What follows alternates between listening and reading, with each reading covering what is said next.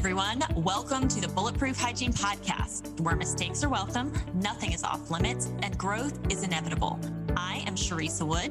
I'm Brittany Simon. And we are putting our brains together to bring you the tools you need to elevate your hygiene practice, build amazing team culture, and provide patients with the very best care.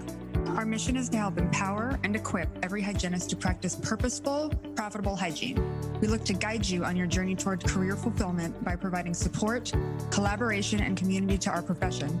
As two of the top producing hygienists in the country, we know firsthand that these things lead to sustainable and fulfilling practice and the happy side effect of high profitability. So let's get to it. Hi, everyone, and welcome back for another episode of the Bulletproof Hygiene Podcast. Today, Sharisa and I are going to be discussing in depth about what it takes to become a dental hygienist. So I think that even if you are currently a dental hygienist, you are licensed, you are certified for everything you've been practicing, even if you've been practicing for a long, long time, there will still be some valuable little tidbits in here for you toward the middle and end of the podcast.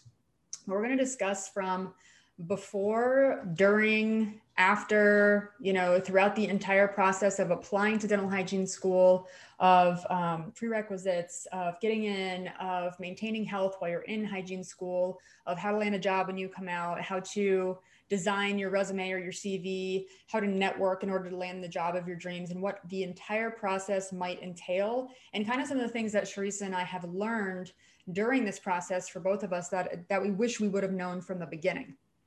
So this is a question that I feel we're asked constantly, like, hey, should I become a dental hygienist? Or how do I become a dental hygienist? Is it worth it? What kind of money do you make? Is there flexibility? Are there benefits? Is there this? Is there that? So that's a great place to start, So I think that some of the first questions that anyone should ask themselves when considering becoming a dental hygienist is, what are my main values and objectives? What do I value most? And what's most important to me? Because just like any major life decision, I think that it's easy to become swayed by what other people want for us, even loving people and people who want what's best for us. If we're really aware of, and we've written down and we've taken time to reflect upon what I want, what you want out of life, what's most important to you, where you want to be in 5 years, what that looks like for you, honestly, without the input of anyone else, without anyone else's bias or opinions, that is what's going to help us to stay on track no matter what decision we make regarding our career moves, right? So if we don't know, then what's going to happen is we're going to have this question, what should I do? Is this the career for me? And then we're going to go ask the people around us, we're going to start a dialogue before we know what we value and we like the most. And that's when confusion really starts, I think, is when we don't know what we want or why we're interested in this thing or what we're hoping to get or what the pros and cons are, when we haven't done our own research. And then we start questioning and polling our friends, because they're, as much as they love us, they're coming from a place of ignorance as well. They haven't researched anything. They don't know what you want. At the end of the day, we have to live our own lives. So whatever we choose to do, we get to live with the outcome of that. So I think the first thing that I would do is really research, dental hygiene, find out what it really means to be a dental hygienist, in regards to your own values and objectives, what's important to you. So for instance, when I was considering this as a career, I didn't have a whole lot of help, which I think was a plus and a minus for me. I was a first generation college graduate. I went to college when I was 15 and I graduated with an AA degree when I was 18, which sounds great. And it was great to have kind of like a jump in time, maybe a couple years, quote unquote, ahead, even though there's really no such thing. It's all relative. But after that, I really didn't know what I wanted to do with my life. I didn't know what I valued. I didn't know what my interests were. I didn't think that I had, a passion besides painting. And so I had to look at what else was important to me and kind of write those things down and really reflect on those things. So for me, I wanted to have flexibility. I wanted to work relatively normal working hours. So I knew that I didn't want to do overnight. I didn't want to do weekends. I had done that in restaurants for many years while I was in college, and that was absolutely miserable for me. I didn't want that kind of life for myself. So I really wanted, normal weeks, Monday through Friday, 9 to 5, or somewhere around that. I wanted the ability to work part-time or full-time, and flexibility to have a family, to start a family, to move if I have to, job availability. It's something that we know across the United States. Everyone needs dental hygienists. So some of those basic requirements were the first things that started popping up for me. Yeah. And of course, go ahead. I was going to share, for me, I had a lot of the same draws. So when I was a senior in high school, I had a girlfriend who did the work study program, and she spent half the day at school and half the day at a dental office. And she'd always come back and talk about her days. And I thought, gosh, that sounds really interesting. And I love connecting with people. I love talking with people. As a kid, I remember, we'd play, house or doctor or whatever. And I was always the one who was like taking care of everybody. So I've always loved that aspect. And so the more she talked about it, and I just thought, gosh, growing up for me, dental experiences were always really positive. I never had a negative dental experience. And I just thought, gosh, that would be really fun. I also was drawn to team. I was so big into sports. I always loved being part of a team and part of a group. So that, was appealing to me. And so when I really started looking into it, and I realized, I have an associate's degree. So it was a 2-year program, which I was like, well, this is fantastic. And I was looking at, the money that could be made. But for me, I knew that overall, really, really, really what I wanted to be in life was a mom. Mm-hmm. And so I thought, gosh, the flexibility definitely appealed to me. You could work 5 days, you could work 2 days, you can, work half a day, you can really tailor your schedule to what you need it to be. So that was also very appealing to me. And then, like you said, the availability, knowing that you're going to be able to find something fairly easily, all just made so much sense to me. Right. The demand. So for me, a little bit of it too, kind of the reason that I started with some of these basic needs questions is because I was raised in a household where the expectation was, kind of like unspoken, men go to work and women stay home and take care of the family. And no, shame, nothing wrong with that. If that's like how everyone wants to, if that's how you want to operate, or you want your family to be modeled, I think that that's absolutely fine. But it was my family was very much structured like that. My dad worked for FPL. My mom stayed home for the most part. She drove the kids to soccer practice. She was a stay-at-home mom. She did, she cleaned houses. She eventually became a realtor and did that kind of part-time, but it was always kind of like my dad had a career and my mom had, whatever was available to her. She didn't really prioritize her career. And so I think some automatic thoughts that I had when I was younger, especially were, one, I'm eventually going to have kids. And I never questioned whether or not that's something that I actually wanted.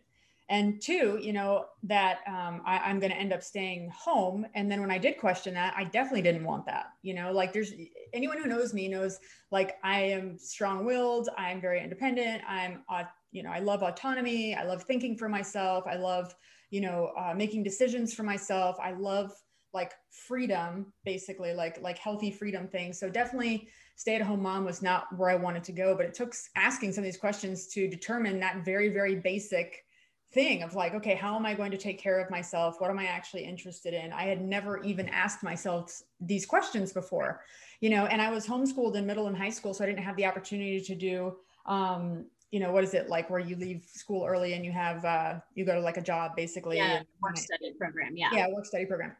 So I didn't have an opportunity to do that. So I was kind of like, all right, I don't even know where to start. I have this AA degree. I don't know what that means. It's just this thing on paper. So what do I actually like? And that's the first time I really started asking those questions and realizing that those questions were important. So whether you're starting from a much more self-aware place than I did, or whether you're starting from scratch, you can still get there. Just ask the questions, So like I said, I was a first generation college grad. I really didn't have a lot of guidance in regards to choosing my career. I wasn't sure about dental hygiene, but I felt like not being sure had kept me stuck before, and I wanted to take a chance and start heading in a direction. So I had a benefit of, I was dating someone at the time whose older sister was a dental hygienist, and she was also adjunctive faculty at 2 of the local hygiene programs. So she was very into it. She advocated dental hygiene a lot. And she had told me, man, this is a great career. Like, you should really consider this. Is this something you'd be able to do? And then she gave me the opportunity to go shadow her at her office. And I think that one of the biggest decisions that keeps us from pulling the trigger on starting on a journey is, fear that we're making the wrong choice. But we, at the end of the day, create where we're going. And sometimes, we lose the feelings and the excitement and the momentum that were present when we made an initial decision to start the journey. And then we come across people, you know, who think we're crazy, don't get it, or think that dental hygiene's weird, or don't agree with our decisions. And that can really be off-putting when you don't have a person like I did, like Cindy, who became kind of like my mentor and showed me the way. And also, if I wouldn't have asked those questions ahead of time. Yeah. So I think some of the things that I had working for me were I asked, what do I want? And I answered those questions honestly. And then I partnered with Cindy, you know, my then boyfriend's sister, who said, yeah, come shadow at my office. Come see what this is all about. She highly encouraged me without being forceful or manipulative. She was just kind of like, hey, come explore this and see if it's for you. And then she offered a helping hand. And I think that having someone who's actually doing it, showing you that they're successful, telling you that they actually love it, there to hold your hand and help you along the way to reach little incremental goals is so necessary to keep us on track, you know? Yeah. And I've had, I think 3 different high school students come and shadow me for, just to see like, hey, is this something I think I would like? And so if you're listening to this and you're thinking, well, I'm not dating somebody whose older sister is a hygienist, like who do I reach out to? You know, look at some of the local offices, you know, don't be afraid to stop by and just say, hey, I'm really interested in dental hygiene, but I want to make sure I know what I'm getting into. Would it be okay if I came and shadowed for a day or 2? Yeah, it's a very normal thing to do that. Yep. It's a very normal thing. And dental offices, for the most part, love doing that because it's a way that we give back to the community. And, you know, if you have really if you can't think of any resources off the top of your head, even your own dental office where you've had your dental care taken care of for many, many years, or even if you're new there, just ask them, you know, or ask like, hey, if not you, do you know of a dental office in this area who would allow me to shadow? Because I feel like a lot of them do. There's a lot of availability for that. And there's no better way really to see if it is for you than to kind of see things working firsthand. And if you go to a dental office and you're kind of like, that's not, you know, my favorite, I didn't love certain aspects of it, I would even encourage you to try another one, you know, go shadow somewhere else, sure, and see if somewhere else is better. I remember when I was in hygiene school in our first semester, we had one of my classmates dropped out. And I really admired her for that because her reasoning was, I did not realize there was so much blood involved. Mm-hmm. And I just didn't think that at all. And I'm very squeamish and that's not for me. And so she dropped out. And so I think kind of knowing ahead of time what you're getting into is important. Yeah. And on that note, actually, I have a story about this because when I was shadowing Cindy, I saw the doctor giving an infiltration on number 8 or 9, and I almost passed out. I had to sit down and go drink water. So that's how squeamish I was when I first started. So it's something that you can definitely get over if you think you are interested in it, but you're having an issue with parts and pieces of it. I encourage you to just, you know, desensitize yourself, get some repetition, see if it's really something that you can or can't get over. And then if you can't, there's no shame in it. Like you didn't waste any time. Like you just learned what wasn't for you. And then if you can, then great. Like now today I give injections all the time. I see a ton of blood, nothing bothers me. But before it was definitely an issue for me. It made me lightheaded. So I think that, you know, we're starting at the basics. This is how we start really building on anything. The foundation is knowing why you're doing this, writing it down, making it visible. I think it'll be crucial to your success and resilience if you choose to start pursuing dental hygiene as a career. Trust me, I think it's worth it. And it's something that most people overlook. They skip this step. And then when the going gets tough, it's tough for them to remember why they're doing this. And that's often when people quit. You know, a couple of experiences that I had, and this is more, you know, during hygiene school, like while I was in the process was, I remember, you know, not really being able to go out. I turned 21 in hygiene school. I couldn't really go out and party and like do a whole bunch of stuff that like all my friends were doing. I remember even, you know, I had a full-time job during hygiene school and people thinking that I was gay because I didn't have a boyfriend for a long time. So there's like a lot of like assumptions and naysaying because I structured my life a certain way in order to be successful on this journey. And I saw my vision and my path very clearly, but it's very normal for others not to see where you're going or why, or for them not to value it the same way or to criticize you for doing something differently. So I just want to throw out there, if you're considering dental hygiene as a career or switching careers in general, even if you don't ask people's opinions, you know, there's a lot more talk than there is action a lot of times. And everyone wants to have kind of an opinion and share with you what they think. But just remember, at the end of the day, it's your life. You need to make the decision for you. Make sure that you understand why you're doing what you're doing, what you want out of it. And so when these things happen, it's just kind of like, it's annoying, but you can, continue on your path because you know why you're doing it and where you're going. So I also highly recommend getting an accountability partner early on. So having a friend or mentor join the program with you, or have them available to talk to you about some of these barriers whenever you feel like quitting. Looking from the beginning, from the application process, prerequisites, even considering it as a career, it seems like a really long road from that perspective. From the end, looking back, it flew by, and I couldn't believe when, I graduated from dental hygiene school that it was already over. But having those people to kind of like have your back, encourage you to move forward in those basically when you have the chance or opportunity to quit or to keep going, like we need those people on our side to have our back, remind us of our why, We need those cheerleaders. And it, like you said, it's super helpful if it's somebody who's already been through that process. If it's a hygienist, ahead of you, to say, hey, I know this is hard. I remember that. You're going to look back and this is going to seem like a blip. And, I just think, because it's very daunting when you think about, like you said, even from the beginning of the prerequisites, getting there and then taking boards at the end and having to get your instruments and having all the clinic hours and having to get the right amount of patients and, all the different services checked off. And I mean, it's a lot, but clearly they've got a good system in place to make it all come together. Mm-hmm. And, it's that saying of how do you eat an elephant one bite at a time. Mm-hmm. So know that it is a process and it's a journey, just like life. And you don't have to do it all at once. It's a process, and you're going to have classmates with you doing it together. And honestly, that was one of my biggest helps, because we really formed a very tight study club friendship where, we would, the night before really big exams, we would all stay together at somebody's house and, cram all night or, deep into the morning hours before the test. And it was just like that whole team collaboration of we got this and we carried each other. Yeah. And that's really important. Yeah. The transition from hearing your friends and your family's opinion to when you're in that boat with all the people who are on that same journey with you is a hard step. It's a hard step because you can't see that that's what's on the other side when you get into the program, but just know that there's going to be people who are in it with you, who are going to empathize, who are going to be there to study with you and help you along the way.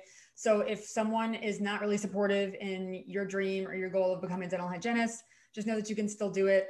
It's your life. And then I highly, recommend, we all make really emotional decisions. I think a lot of the times, like we commit to going to a party when we're feeling awake, when it comes to like the day of showing up to that party, we might feel tired and not feel like going anymore, but we made a commitment to go to the party. So we make decisions about our careers and other things the same way.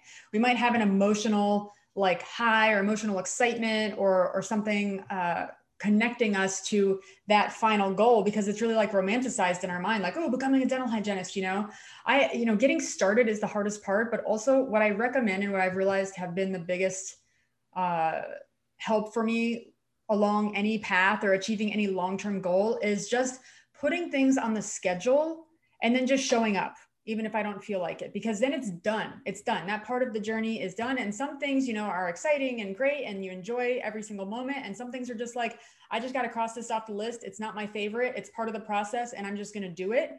So I encourage you to, just show up and you make progress. Eventually you reach your goal. And decide early on whose opinion matters to you. Develop your circle of friends who's going to be that support system. You're setting yourself up for success. I can't stress that enough. 2 examples of when I wish I would have done this better were hygiene school. My parents were very supportive. I think that my sisters were supportive, just none of them really knew how to support me. But there were a lot of naysayers in regards to people that I worked with and people saying like, why are you studying? Like, why don't you ever go out? Like, what are you doing? This is crazy. Or, that's too much. It's too expensive. It's too this, it's too that. I didn't really have voices of reason around me. So I felt defeated a lot of the time and just like chose to keep going forward. But it would have been a lot easier if I had surrounded myself with people who were empowering and uplifting and who were helping me along the way. Another example that I can think of is when I had orthognathic surgery. Like I wasn't so severe that people looked at me and said, oh yeah, there's something wrong. Lay people were like, there's something, but I can't figure out what it is really. And even dental people were like, yeah, but it's not that bad. I had to ask myself over and over again, like, what's important to me? Why am I doing this? Because it was a hard decision to make, to go back into traditional brackets and braces in my mid-20s, you know, and have people like, why are you doing that? You know, like, what are you doing? Your teeth aren't that bad and your jaw's not that bad and your bites, blah, blah, blah, whatever. And a lot of those people, you know, there's a lot more talk than there is knowing. So a lot of those people aren't educated enough to know, like, okay, yes, there is something functionally wrong here. There will be long-term ramifications if I don't do this, but still disheartening, you know. Even my family didn't support me on my orthognathic journey. Really, they thought I was crazy, and they were, you know, being kind. They were like, oh, you look so beautiful, you don't have to do that. And I had the education to know, like, yeah, it's about aesthetics, but it's also largely about function and long-term. Like, do I want to suffer little by little, slowly over a long period of time and not enjoy the way that my face looks for the rest of my life? For me, the answer was no. So I had to decide for me what the answer was. And that way, when all of that stuff came against me, I was like, okay, this is why this is important to me. I'm going for it. I'm going to ignore it. And this is my end goal. And eventually I did it. So 2014, I went into braces. End of 2015, I think I had orthognathic surgery, and then, you know, 6 weeks or so of recovery, and I never had to do it again. Yeah. You know, but I knew what I wanted and where I was going. It just would have been a lot easier to have more support than I did. I didn't intentionally design my support system. For sure. Well, and I think what you're talking a lot about is what we talk a lot about all the time is, you know, really being grounded and anchored in your why.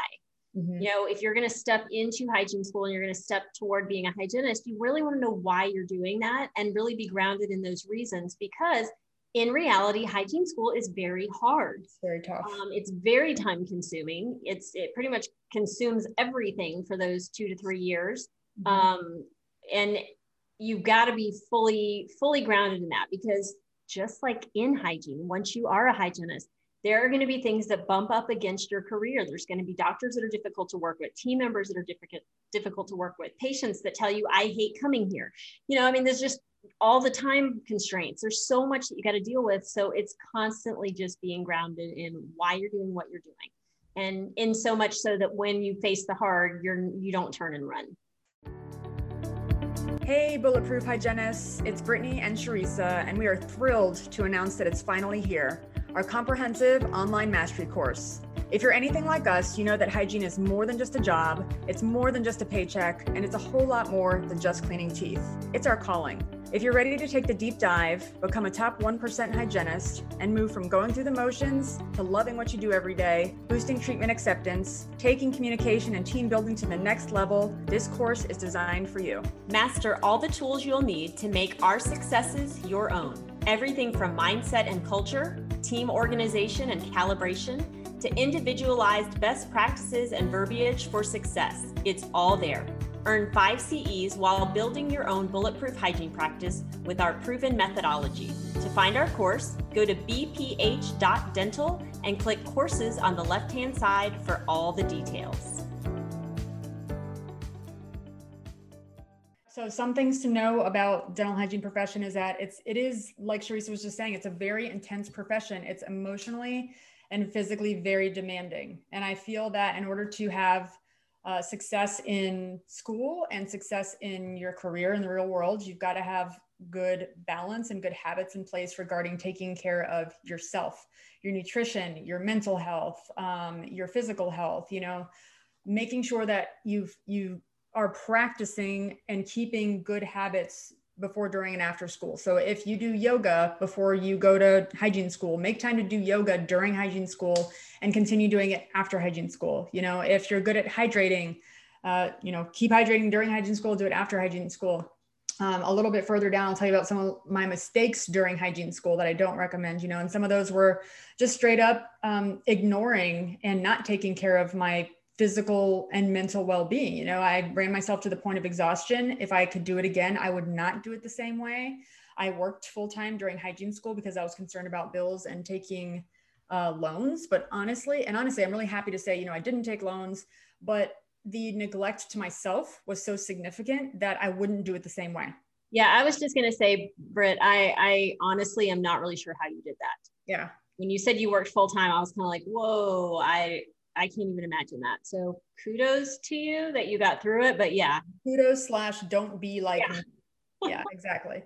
So it's very, very intense. It can be tough to find, it can eventually be tough to find your full-time dental home. Just this is kind of like a big picture pre-frame of kind of what you can expect. The program is full-time, and I wrote plus, plus, plus because it's, you've got a lot of community service hours you've got to fulfill. You've got a lot of studying you have to do outside of class hours. Just recovering emotionally, recovering mentally. It takes a lot of energy and effort to go through this program. For most people, it's difficult to work while attending this intense program. And that's because of what I was just talking about, especially if you get involved in community government, you become, class president, VP, treasurer, secretary. Those are all good experientially, but I don't recommend taking them on if you are already struggling with time management or exhaustion or finding school life balance. So that's another thing that I did. I didn't take care of myself. I wasn't eating well. I wasn't staying hydrated. I wasn't sleeping well. I was working full time, and I was also the class president. So tell me how helpful I was to like anyone. Probably no one, right? I'm like barely surviving myself, saying yes to more things than I should have. So a lot of people, I think, look at that and they're like, oh my God, that's so impressive. Like it really is not. Like it really wasn't self-care. I really was a hypocrite when I was telling patients to take care of themselves. So it's not worth the burnout and the fatigue and the misery. And at the end of the day, just remember, you have to be a priority. Take care of yourself. Don't burn out in hygiene school. There's a lot more work to be done after you graduate. Trust me. Right. And, one point I want to make is I don't want people to get discouraged when applying to, because there are definitely number limitations of how many students they accept each year. Right. And I remember for me, and granted, I know this was a long time ago, the school I was attending, they accepted 26 students per year at the time. And I remember I was just like devastated that I didn't get in my first year. But looking back, that was really a silver lining, because I took that year and I worked full time and saved all of that money so that when I went into hygiene school, I didn't have to work. And I ended up working. I had a friend who worked at a dental lab, and she said, hey, we have a position. Do you want to come in? And I was like, hey, that's kind of cool. I could get to know a little bit about, crowns and bridges and that sort of thing. So but I know a lot of times I've talked to a lot of applicants that get really discouraged because they don't make it in that first year. So if that happens, find a way to work somewhere in a dental kind of aspect and gain a little bit of knowledge, but save some money so that when you go to school, you're a little more set up. Right. And just so you know, it's a very normal experience to not get in the first time. It's a very normal experience because as far as I know, they only accept 24 people per year in any of the programs that I've heard of locally, unless it's a bigger school or a university or something. I went to Palm Beach State College, and I know that their max is 24 per year. I was very fortunate to get in the first year, and it worked out to where I was finishing prerequisites. I got in the first year. And then got started. But honestly, I think that's a great way to use that time. If you don't get in the first time around, just think, what can I do with this time? I don't have a choice about starting school earlier, but I have a choice about what I do with my time for the time being, right?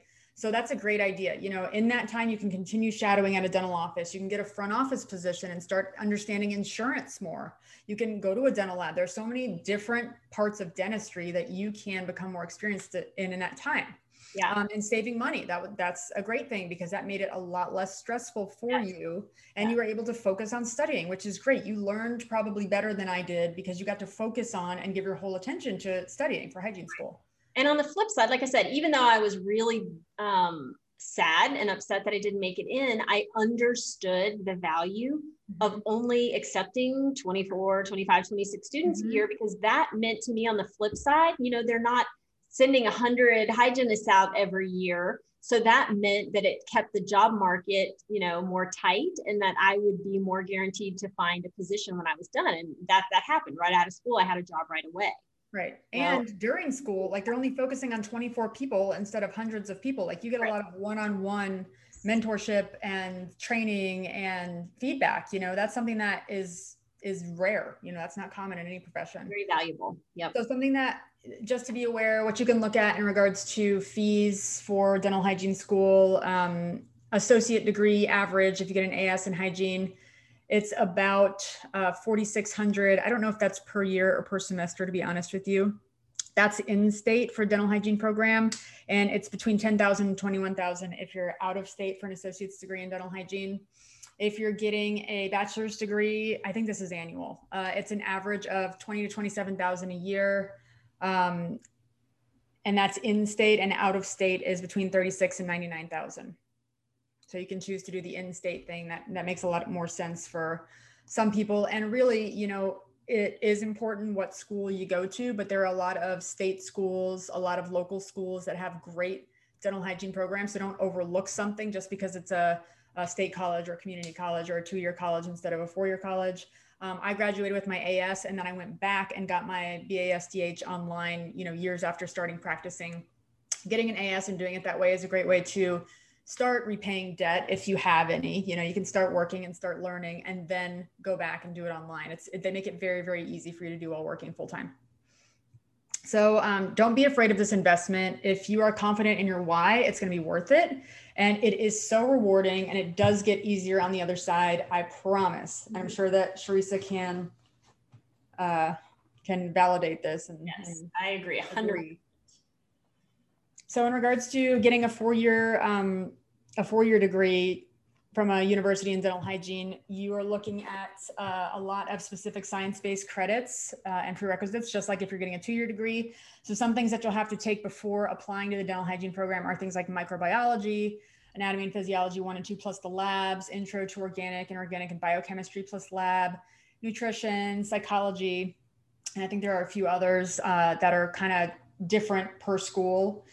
If you are trying to get that bachelor's degree, you're also going to have to do a lot of general education courses. A lot of these are like composition, college algebra, drama and arts and history, American government, and then specifically some more specifics. This is just a latter part of the list.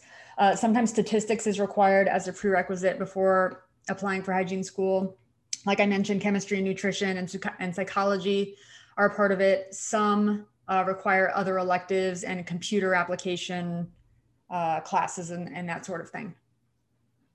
So during RDH school, so you apply, you finally get in, and now it's a whole different state of overwhelm, right? So first you're overwhelmed with the prospect of taking on a new career, changing your career path, and who's going to have your back, and how am I going to get in? Finally, once you apply and you're successfully in the dental hygiene program, it's a whole separate layer of questions now and challenges that begin. So my advice would be, you know, take this program one step at a time, one day at a time. Like Sharissa says, you know, how do you eat an elephant one bite at a time? There's no other way to do it without losing your sanity. So for health purposes and to make sure that, you know, you're ingesting as much of the information as possible, you've got to just do it one by one day at a time. And I highly recommend that you utilize all the resources available to you. A lot of the schools are great about creating mentorship programs. So we had a program at Palm Beach State that was like big brother, big sister. A person who was a second year would be assigned to mentor us as we came in as first years. And that was really helpful to me. You know, I talked to my mentor about what I was struggling with, if I was struggling. And when I'm sharing those things, if I'm sharing it with my classmates or with my mentor, you can bet that someone else is struggling with the same thing. You know, they've been through it, pick their brain, use that resource. Don't feel like you can't be honest, because everyone's going to feel better when you're honest. You're going to get the help that you need. You just have to ask for it and use the resources that are available to you. And I don't mean this going forward in a rigid sense, but eating wise, I think that we all, by the time we're old enough to go to dental hygiene school, we know kind of what foods work for our bodies and don't. I don't think that diets are a one size fits all, but for me, you know, I try and maintain the 80-20 rule, eating in a way that I know is healthy for my body and agrees with my body 80% of the time. And 20% of the time, maybe I do, you know, the dessert, or I have a cocktail or something. Don't be rigid and don't seek perfection in regards to this, especially in a high stress situation like going through hygiene school, because one, perfection isn't even attainable when you're not in hygiene school. It's definitely not going to look any closer to perfect when you're in this really tough situation of trying to navigate a lot of things at once. So I highly recommend, you know, seek progress, not perfection. Make the next best decision regarding what you're eating. If you're drinking water, if you're getting enough sleep, meaning don't say, okay, I'm going to wait till next week to start eating well again. You know, don't do the New Year's resolution thing. If you ate like crap last week, just start right now from this meal. Doesn't matter if you ate breakfast and lunch crappy. If it's dinner time, make a better decision for dinner time and then carry it on into the next day. There's no such thing as perfect. It's all about feeling good. It's all about the cumulative effect of these things. So just make sure that you are aware and cognizant of these things, because they make a huge difference about how we maintain information, like as we're learning, how we are able to adapt in the clinic and learn these new physically exerting energy, learn these new skills. And even our mood, just keeping the right mood. It's very trying and testing. It's all very challenging. So making sure we're in a good state of mind involves the basics: eating, drinking, sleeping. Yeah. And I think, we've all probably experienced that, like you said, knowing what works for you is important. We probably have all experienced some brain fog when we have, eaten something that's not great for us. And like you said, having that clarity is really, really important. You're trying to take in so much new information that, you want to be at the top of your game. One thing I want to say too, as you lean on each other, on your classmates, like you're going through a lot of very different information, and you're not going to be good at all of it. And that's okay. We are all wired very differently. I will never be a pharmacist. The pharmacology class kicked me in the butt. I could not stand it. I mean, my classmates got me through it. Chemistry is not my jam.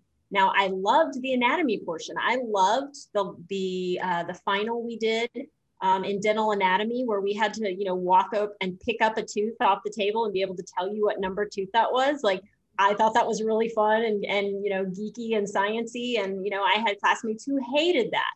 I remember when we learned to take impressions, and we're gagging each other in the clinic, and people are throwing up, and some of us were really good at that, and some of us were not so good at that. And it's terrifying that you're letting somebody for the very first time use a very sharp instrument in your mouth. Like there's a whole lot of different things that go on. And so, like Brittany's saying, perfection is not a reality.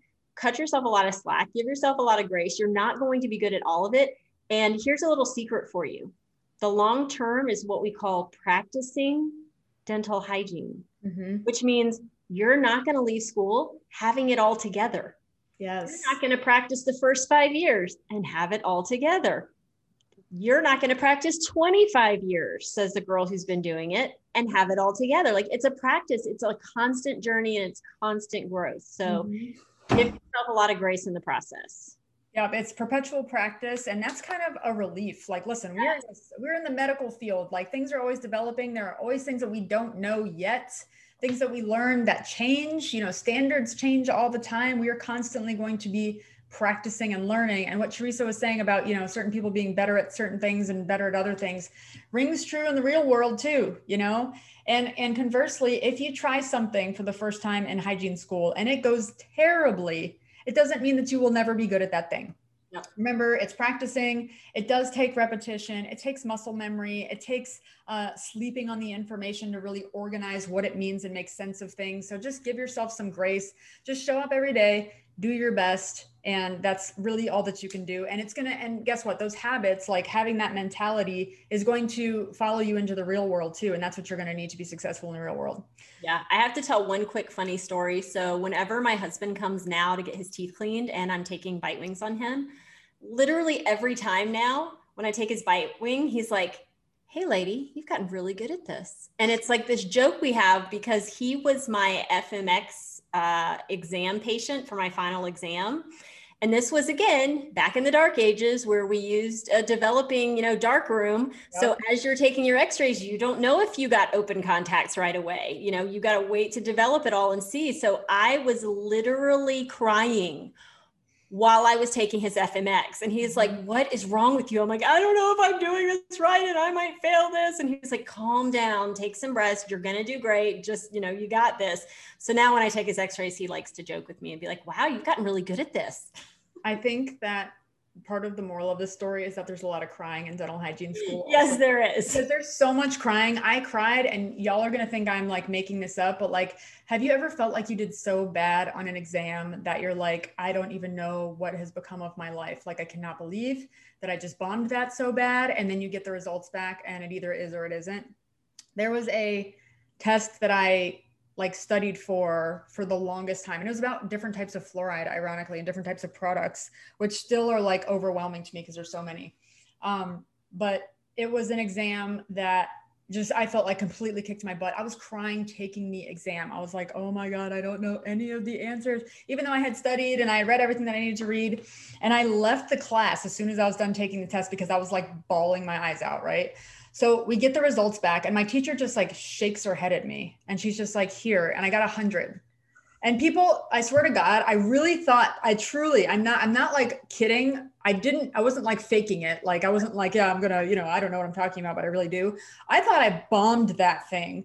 So 2 lessons there. 1, everyone's a moron sometimes. 2, everyone cries in dental hygiene school. And 3, don't freak out. Everyone's bombed something or felt like they bombed it. So it's okay. That was my same story with the national boards. I left them, got in my car and just sobbed and called my fiance at the time and was like, I totally just failed this. And I got a high A. So yeah, That's awesome. My national boards, I had like a complete meltdown the night before and my roommate had to talk me off a ledge, just all the stress of studying and the working and all the things, but I made it. I passed. It's okay. And look at us now. You will all make it too. You will all make it too. Don't worry. So one of the reasons I think that I personally passed is because I had a study buddy. And it's something that I highly recommend because it's an accountability partner and someone who you can, set dates with ahead of time so that it's on the calendar. Studying time is set aside. So you're not likely to procrastinate and just not do it. You have someone who's going to show up and do it with you. So I kind of like made friends with someone at the very beginning of class. Her name is Kristen. She was definitely my +1, my best friend in hygiene school through the entire thing. And we studied together every single weekend. I recommend having up to 2 study buddies, meaning no more than 3 people in a group, because if it becomes bigger than that, it kind of becomes like a party or more of a social situation. So I don't recommend doing that. Like definitely be focused on the goal, which is to study and get the most out of the session together. I'm going to argue with you for 2 seconds. Oh geez, what? Because I had a group of, I think we were 5 or 6, but we were. How did that go? How did it go? Great. Like we were all really serious about it. Like I said, we would kind of alternate whoever's house we were staying at because we would like spend the night before a really big exam. Mm-hmm. And we just kind of figured out what worked best for us. Like we knew like, I am not your late night girl. So I would like be like, peace out, you guys keep going. And I would get up super early the next morning, but we just kind of knew the routine and it worked for us. So, I think it just depends on the dynamics of how serious people are. We weren't staying up drinking. Well, that's when I started drinking coffee, was in college, because I did need to be more of a late night girl. But yeah, so I think you just have to figure out for you, again, I don't think there's a hard and fast rule, but I think, like you said, it needs to be somebody that you're going to be serious with, right? That learns the same way you do, because if you have very different study habits, that's probably not going to be a great fit. But just kind of learning that early on so that you can traverse the years together. So Sharissa, being that that's the case, yeah, I 100% think like all of this stuff is according to what works best for each person. Yeah. So since you were successful with like a bigger group of people, what do you think like made it successful? Like, I'm sure it was partially the people that you included in it, because it wasn't like, it was probably people who wanted to study and like get things done. Obviously it couldn't be like, oh, it's just hang out kind of thing.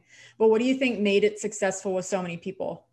I think all of us, I think it was that relationship. We all cared a lot about each other. We wanted to see each other succeed. Mm-hmm. There were times where some of us would break down crying and the others would encourage. But we were all very serious about what we were doing. We were all very certain of where we wanted to go. Mm-hmm. So we were each other's cheerleaders. So I think it was, we weren't, now granted, we had a lot of fun together too, outside of studying, mm-hmm. but when it came to studying, we were all really serious. Like the plan was to study, that was study time. It was like strictly for studying. And then like you would set fun time aside on a different day. Yes. Got it. Yeah. My concern and like in the past, I know my experience has been like, it becomes a party. Oh, got it. It's a lot of people. And I think for me, my experience was like, I picked a person, we both knew why we were there. I think it was just like less to feel like anyone had to manage or keep anyone like on track, because she was a very focused person also. And I was very focused during hygiene school too. But yeah, that's cool. That's cool to hear that worked for you too. Okay. So I recommend, in regards to frequency of studying together, I think it's helpful to do it 1 to 2 times per week and then having your own like independent or individual study. And I think studying, some of the main benefits of studying with others is everyone learns in a different way, and studying is so dynamic, like in the way that you communicate information and the way that you interact with each other and the way that you repeat things. So like talking out loud with other classmates regarding what you're studying helps everyone to commit it to memory because you're saying it and you're hearing it. So that's two different things. You're talking and you're listening. And if you're taking notes, then you're writing too, you know? So repetition is the key, and diversifying the ways that you're experiencing the information is key too. So the way that Kristen and I did it is we would go to Starbucks literally for 8 hours every Sunday, study for all the upcoming tests. We would use the review material, anything that our instructors gave to us, read through the chapters, highlight things, and share out loud what we thought was relevant. And that sort of conversational thing and note-taking during that, I think helped us to retain a lot of information. And also, you know, part of the benefit of being in class, like, so the main differences between being in a class and taking like an online course of some sort is that you get to gauge kind of like how well you're doing in regards to the entire class. And it's not like a comparison for the sake of I'm better than you or you're better than me, but it's a human thing. That's like what we do in our relationships in our tribe too, to help us to know, like, are we behind? Are we ahead? How are we doing like overall? So hearing others talk would make me more comfortable. Like, oh, I have the same question. You know, like I don't feel like a weirdo. I don't feel like I'm failing. I have the same question too, or you have the same question, or you answered my question by doing that. I didn't even know that was a question. And now I know. You know, there's a lot of benefits to studying with others. So, otherwise, you know, if you're working, we've talked about working during hygiene school. If you're working, I recommend doing it part-time if possible. And again, you know, I don't recommend doing what I did. At the end of hygiene school, I had issues with burnout. I was very emotional. I had candida, digestive issues, fatigue, exhaustion, and anemia. So make sure to keep the work-life balance in regards to drinking the water, your diet, and even socializing with others, just like find some balance. So don't be like me. I do recommend having a master schedule to plan out your whole semester once you have your syllabi for the upcoming 8 or 16 weeks. So have a master schedule where you put in all the dates for all the classes, so you don't have to continue flipping through all those pages and try to keep track of everything that you have to be on top of or be prepared for the coming weeks. If you have a master schedule, you can just look at that. It takes a lot of mental stress and weight off because you're not trying to memorize and remember all of the stuff that's upcoming. You have it written on paper, and that frees up your ability to learn new information and take in new information. So you can learn better when you're less distracted by basic things like when's the test coming up. So after you are done taking all the classes, completing all of the requirements in clinic, crying a lot, studying a lot, doing all the things, you still have 4 boards to take, right? So you have the clinical boards, the national board, the Prometric, the laws and rules exam. And also sometimes I think that there are separate certifications for local anesthetic or nitrous or laser. I don't know how those particular things play into boards or becoming licensed. I actually became certified to administer local anesthetic after I graduated. So I don't know what that would have looked like in the curriculum or if that would have been a separate certification. So when you graduate, it's time now to vamp up your CV or your resume, vamp up your confidence, and definitely don't minimize how far you've come. You know, I think a lot of times as new grads, we feel like, I don't know anything. Like you know enough to know that you know very little, but don't, you know, minimize what you actually do know. You've overcome a lot at this point. You're a smart person. You have put a lot of intentional effort and planning into being successful through the dental hygiene program. Now you've graduated, you've passed your boards, you know, don't be afraid to be proud of that and show that in your interviews, you know. If you already had a hygiene mentor during school, I highly recommend sticking with them. Or if you didn't, or you know, life is necessitating changes for different people, get a new hygiene mentor. We can all learn from others who have been doing this longer than us. I have my own hygiene mentors. I pick their brains all the time at Spodak. So get one. It's very helpful in the transition to finding a job and moving forward. So a lot of times landing a job, I've heard so many people say that it's difficult to find a full-time job, or I haven't been able to find benefits, or, you know, I can't find my dental home and that has all that ticks all the boxes in regards to what I'm looking for long-term. And I think that that's true to some extent. It can be challenging to find a full-time dental hygiene position, but it's definitely not impossible. And it really does depend on how much work and effort you want to put into finding your dream job. I truly, truly believe that. I truly mean that.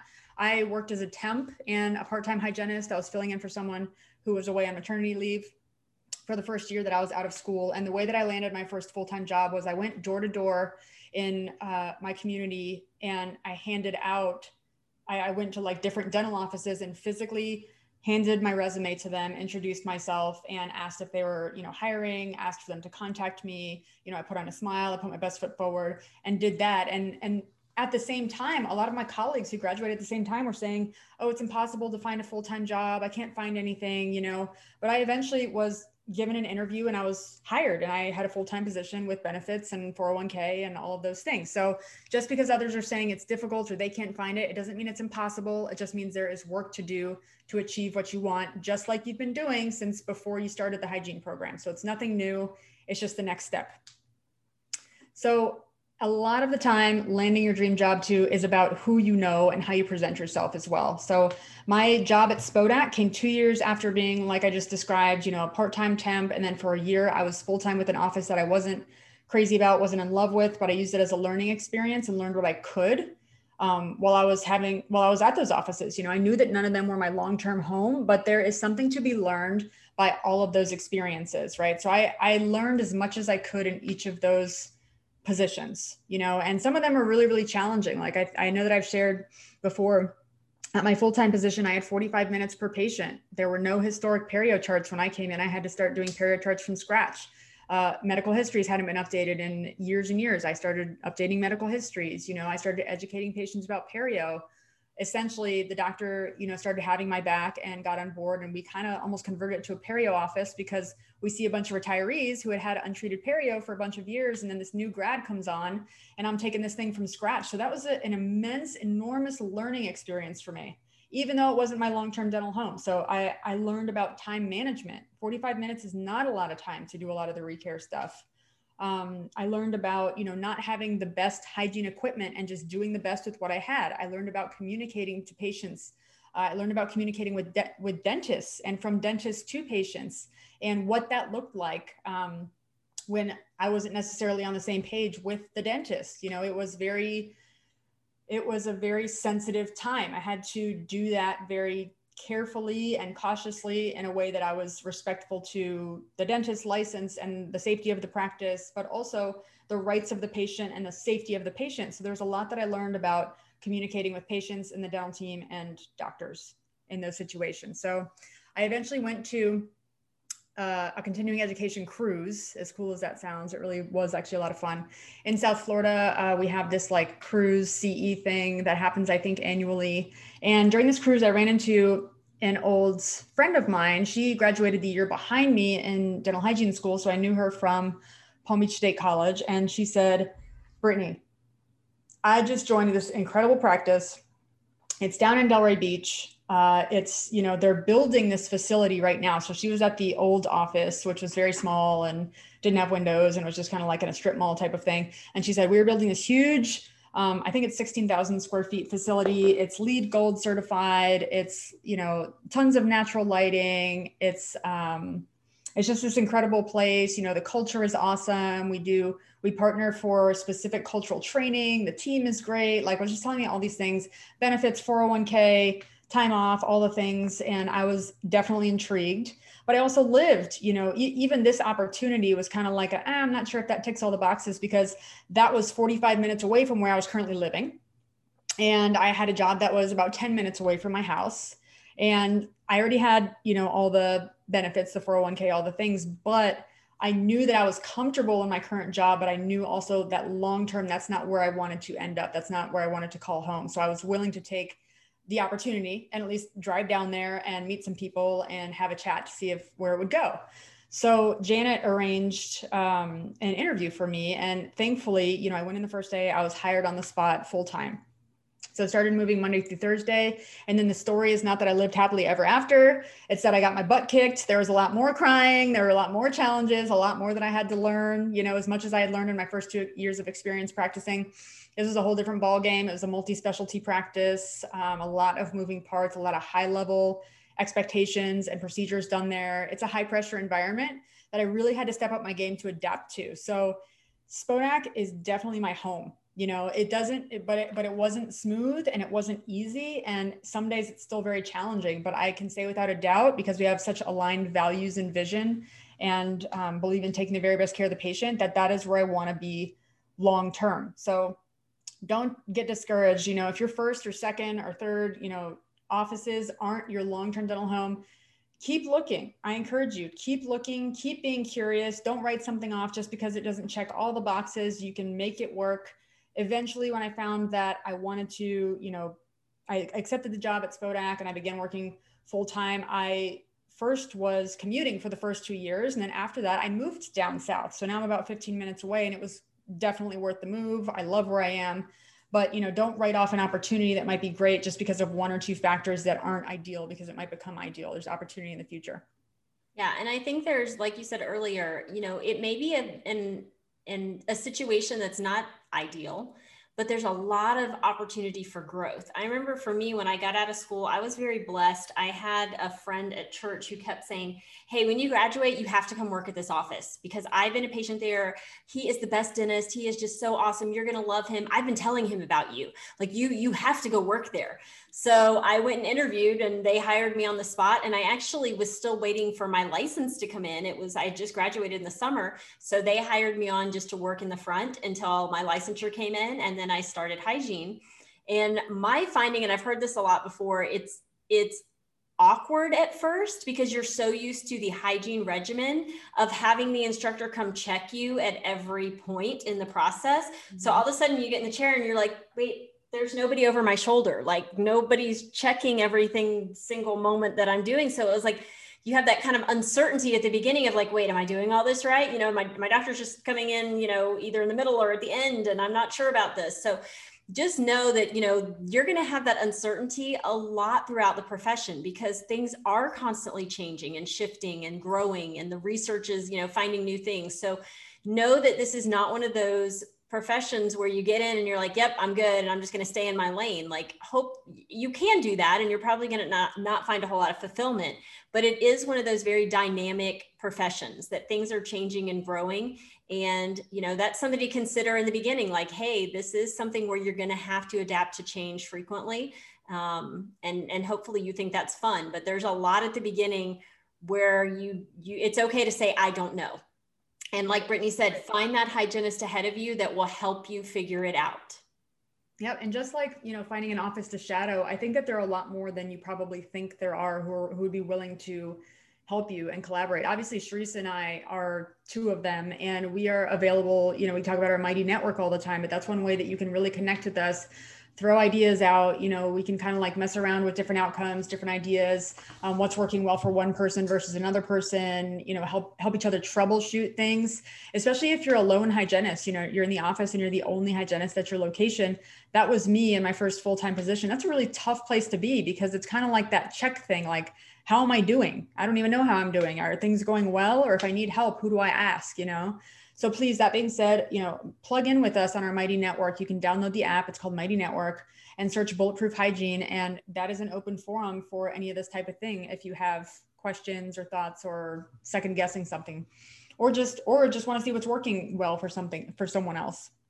And on the note of making things fulfilling and interesting and keeping it fun, it's really important that once we're practicing, once we're in our career, we've overcome a lot, we feel like we're in the groove, we've got this thing going, we figured out what works for us, make sure to reflect back at the journey, reflect on why we're doing what we're doing, stay in love with your career, remind yourself and look at what made you fall in love with dental hygiene in the first place. Sometimes it's not, you didn't fall in love with it from the beginning. Maybe, you needed to make ends meet and kind of like this was a low-hanging fruit and it was available in your area. So after that, what made you passionate about hygiene? I know for Sharisa, it was the oral systemic link and going to AOSH years after she'd been practicing. That really lit a fire under her. So that's her big why today. And for me, it was experiencing orthognathic surgery, It wasn't really from the beginning. It was like, wow, this is what patients go through. This is how important we are to their airway, to their facial structures and preventing facial collapse, to their ability to chew and eat and get adequate nutrients. This is how pivotal our role is here. This is how important what we do every day is. So reflect on that often. Make sure, we've got to take continuing education courses. It's a legal necessity to keep our licensure, but choose CEs that are interesting to you. Don't do just ones that'll tick the box and make it so that, okay, I got my 24 CEs, like now I'm good to go. Pick ones that are actually interesting to you, that you actually want to learn about, something that you might actually want to onboard in your practice. These are the things that make hygiene fun and keep them interesting and keep us learning. And then on the other side, we've talked so much about, being mentored and choosing a mentor, but you can also start mentoring too. There's nothing more fulfilling than passing down what we've learned. As Teresa and I can speak to firsthand, like we love passing on everything that's worked for us and that hasn't. And so many people have done that for us on the way here that it's like full circle, it keeps things interesting. It keeps us growing. I learned so much from some of the people that I mentor because they're fresher out of school than I am. They have access to the newest information.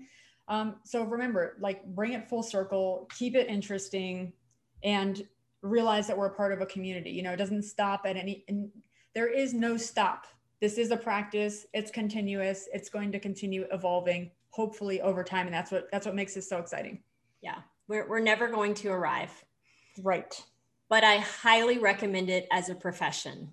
It is so fun. It is so fulfilling, and it's so rewarding to get to help patients be their healthiest selves. Yeah. It truly is fulfilling. I know we just talked about so many of the hard things about being a dental hygienist, but it truly, truly is when you go home at the end of the day and you know that you used all the tools in your tool belt to help someone's life be better. You have given them years more of life. You've increased their life expectancy and their quality of life, especially when we impact things like OSA or oral cancer or even diabetes and other things. There's so much fulfillment in that.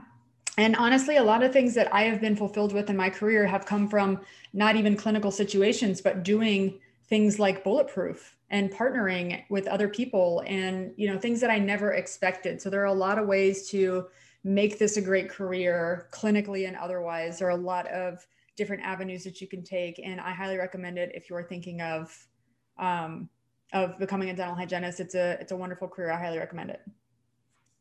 Same here. All right, everybody. Well, like Brittany said, if you have any questions, if you need a mentor, if you need some guidance, please reach out to us on our Mighty Network app. And otherwise, we will see you next week for another exciting episode. Have a great week. Thanks for joining us for this episode of the Bulletproof Hygiene Podcast. We hope you've had as much fun as we have. Don't forget to click subscribe for a lot more where this came from. We appreciate your support and promise to keep the hygiene gems coming. Keep track of upcoming Bulletproof Hygiene events by visiting bulletproofhygiene.com or download the Mighty Networks app and search Bulletproof Hygiene to stay connected. We want to hear from you.